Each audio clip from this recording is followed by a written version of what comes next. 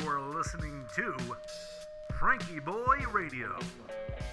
That the only thing we have to fear is fear itself. Letting America take a deep breath.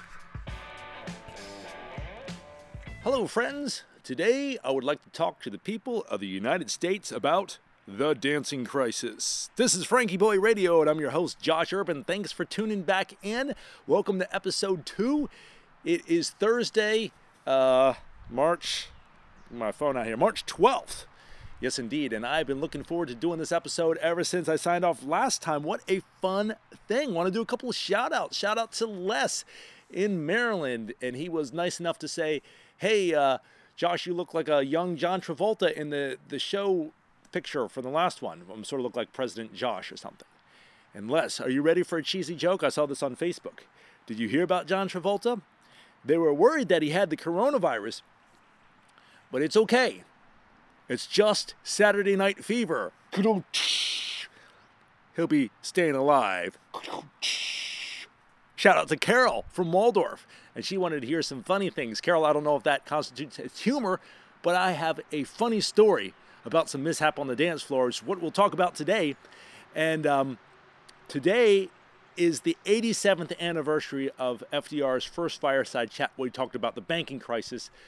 But we're going to talk about the dancing crisis today because it's really a question of how do we spend our days. And speaking of spending our days, I got an email from a buddy in an assisted living community in Virginia yesterday. And she had a great story about one of her friends there. So the friend, let's call her Mary. Mary is a resident here. She will be 104 years old this Friday. How is she doing this bluesy day? Doing something she loves to do. She made 30 blintzes, walked the 1/2 mile path twice, snatched a nap. As a mother of 4 and having had a large Philadelphia house, she and her dear sister were caterers for that house for many years. So, as always, she came in my door, just down her hall, never knocking, to bring me blintzes and sour cream. How awesome is that? Makes me hungry. Speaking of being hungry, I got some eggs in the egg cooker. Now, with these eggs in the egg cooker, you got to poke a little hole in them, otherwise bad things happen, as I learned the hard way years ago. It was a spring day not unlike this, and one of my guitar students had said, hey man, you should really check out contra dancing. I said, what's contra dancing? Well, just show up, you'll love it. And boy was he right. So contra dancing is actually like highbrow square dancing. I didn't realize that. It sort of all looks the same to me, and I think it kind of is now, but it started off like in the old days in New England, the rich people would do the contra dances, and I think in the South, people would do square dances. I think. I could be wrong about this, but Beethoven wrote a couple of contra dances, as a matter of fact. So all my musician friends listening in, feel free to correct me if I'm wrong on that. So what this is it's in this giant ballroom. It's called the Spanish Ballroom at the Glen Echo Park. Glenn Miller had actually played there back in the day. So this is sort of the vibe. The whole thing is sort of set in the 40s. It's really, really cool. It's probably about 200 or 300 people there, forming 3 long columns of people on the dance floor, and there's a string band, and there's a caller telling you what could happen, or what could you do, and I mean, what's the worst that could happen, right? Well, you let me in there, along with some other beginners and some experienced people. People are going to get hurt and mildly injured. Did they end up? But it was okay. It was okay. Nobody got seriously hurt. But so you have a quartet of people, right? So you have you and your partner, and then there's another couple. And you start off in your quartet, and with your partner, you work your way through down the line. And everybody kind of has to be moving in the same way. That's sort of the point of the whole thing. And if you don't, well, the guy behind me got body slammed. So many people got their toes stepped on. As I was learning, it was a steep learning curve, okay? So finally, after getting the hang of this, having fun, get the hang of this, finally snap into disco mode, and throw my hand out in a fancy styling. As soon as I dare step out of the comfort zone, I throw my hand out, and well, it was a lot worse for the person on the other side, but it's not a fun feeling either to have the feeling of an eye at the end of your finger Oh, the poor girl, I accidentally poked the prettiest girl on the dance floor's eye. Boom! Like that. I look into the next line because it's not a good feeling. You know, especially to be her, but to me being like, that doesn't feel right. And I'll look over and there's this poor girl and she's doubled over. She's like, oh, my eye. I said, I'm so sorry. She whirled away, teary-eyed.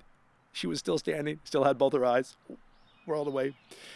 Now, as an entrepreneur and a man, I am a fan of the upsell.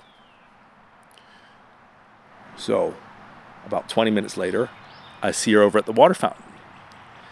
And I kind of sulk up and say, sorry about your eye.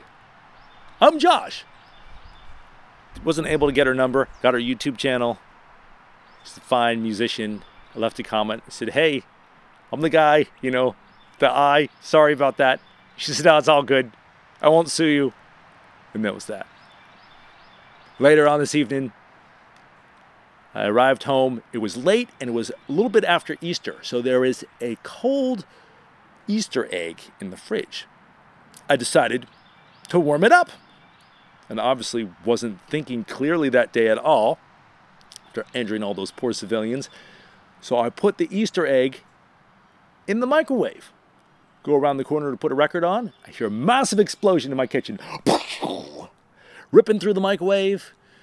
That egg should not be microwaved. It exploded. Egg everywhere. Learned the hard way. Crawled into bed, thought, what a brilliant night. So, if you have a quirky, fun memory of an outlandish day like that, let me know. Drop me an email, give me a call, shoot me a text, and we'll put it on the next show. Would love to share some of these stories. You all be well out there, and we'll talk to you tomorrow. Oh, wait, almost forgot. Let's take a couple deep breaths, America. So we're going to count in as much as comfortable for you. We're going to count into 4, hold it for 2, exhale to 4, and do that 3 times. Here we go. In. 1, 2, 3, 4. Pause. 1, 2. Exhale. 1, 2, 3, 4. In. 1, 2, 3, 4. Pause. 1, 2. Exhale. 1, 2, 3, 4. Last time. In. 1, 2, 3, 4. Pause. 1, 2. Exhale. 1, 2, 3, 4. We'll see you tomorrow.